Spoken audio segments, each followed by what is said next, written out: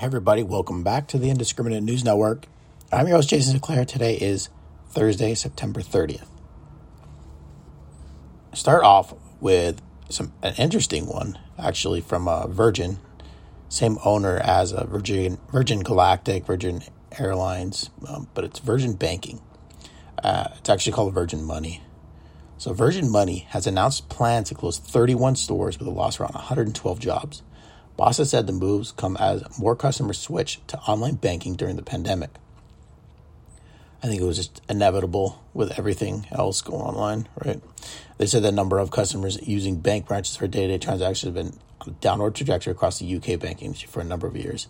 And this has been further accelerated by the pandemic. Virgin Money added the decision on each site was based on location, usage, proximity to alternative stores, and lease arrangements. The company said 28 of 30 customer stores are closing and located less than a third of a mile away from the nearest post office, and the final two sites have a post office less than a mile away or another Virgin Money store nearby.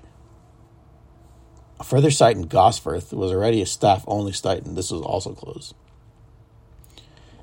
The customer stores will shut down the doors for the first time in early 2022, and bosses said they hope to find alternative roles for affected staff. A total of 131 branches will remain, so it's still pretty strong. The company admitted that not all workers will be able to stay, with 112 full-time equivalent roles expected to go.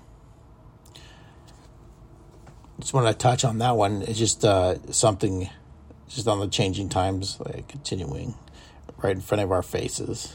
Little things that were extremely common are like, banks on every corner and such are going to really start to dry up.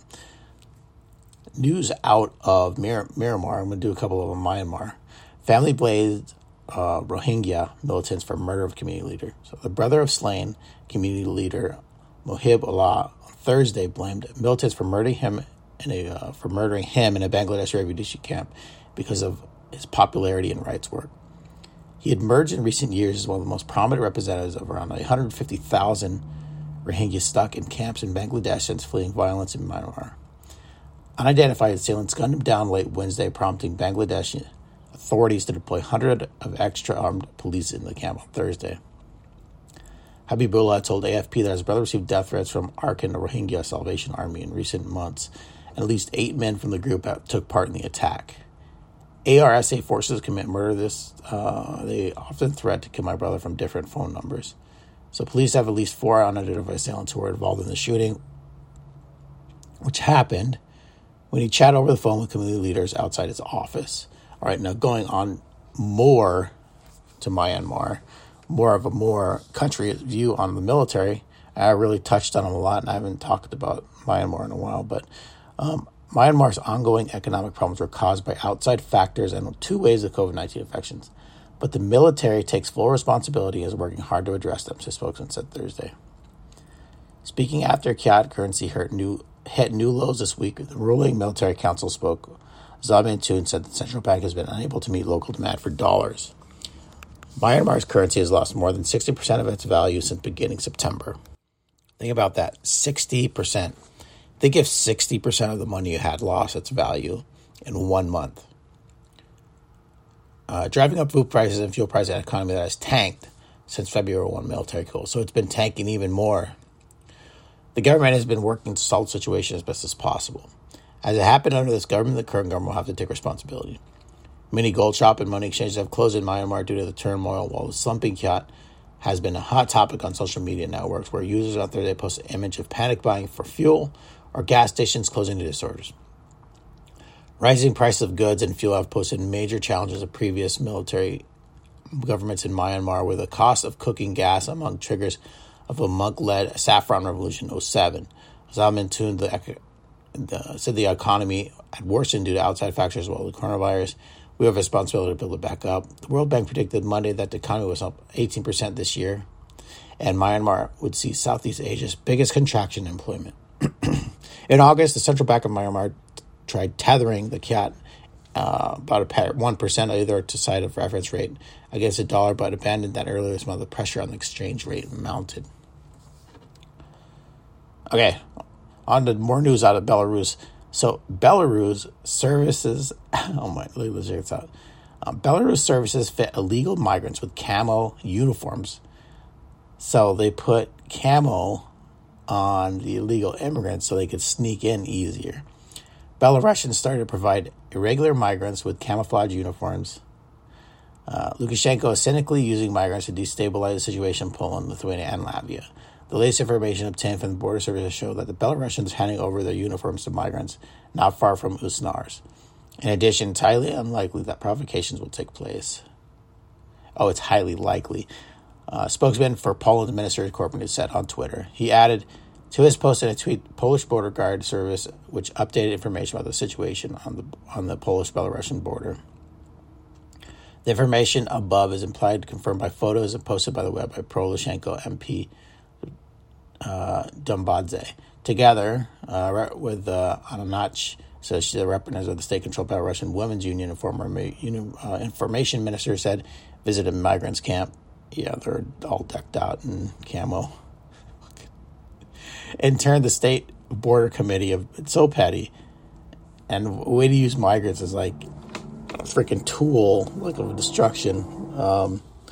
Has commented on photos of camouflage migrants, saying that they were given jackets and pants from a set of border guards, so uniform you go.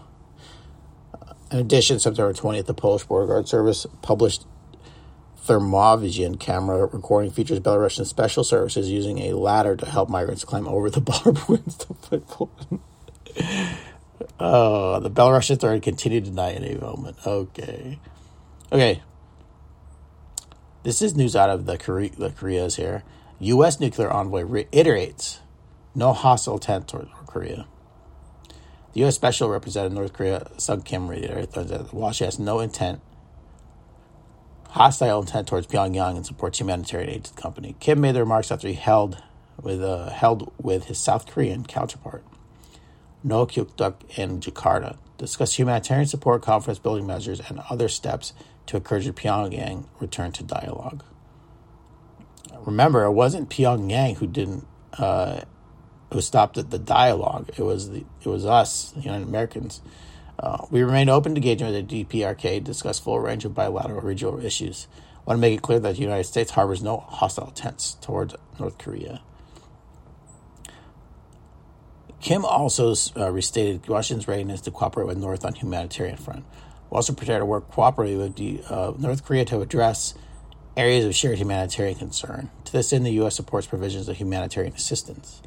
Touching on the recent spat, North Korea's ballistic missiles, Kim criticized them for violating multiple UN Security Council resolutions and posing a threat to North neighbors and the international community.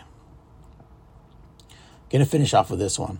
California scrambles to ban ghost guns as untraceable weapons. So concerns grow as guns appear in homicide, school shootings, and domestic terror incidents. So cities across California are ramping up efforts to stop the flow of so-called ghost guns in their jurisdictions as the do-it-yourself weapons appear with increasing frequency in homicide scenes, traffic stops, and community gun buybacks. As state and federal laws mean to bring ghost guns compliant with traditional firearm lines await implementation, local officials and prosecutors across California increasingly resorting to bans and lawsuits to regulate the weapon in their cities. On September 7th, San Francisco will be the first California city to pass a ban on ghost guns. Weapons built from parts sold without serial numbers, making them difficult to trace. How are they made? Interesting. On September 7th, San Francisco will be the first. A week after San Francisco Board of Supervisors passed its ban, San Diego's council voted 8-1 to codify one of its own. That ordinance prohibits the sale of unserialized firearms and receivers. Ghost guns are the future of the industry, and we're going to have to catch up with our legal inventions. San Diego police said they recovered about 211 ghost guns in 2020, up 77 in 2019. This year, they already gathered 360. According to one department, in addition, the government used the ghost gun to kill one person and injure 4, and the others in the city bustling Gaslamp district. Really?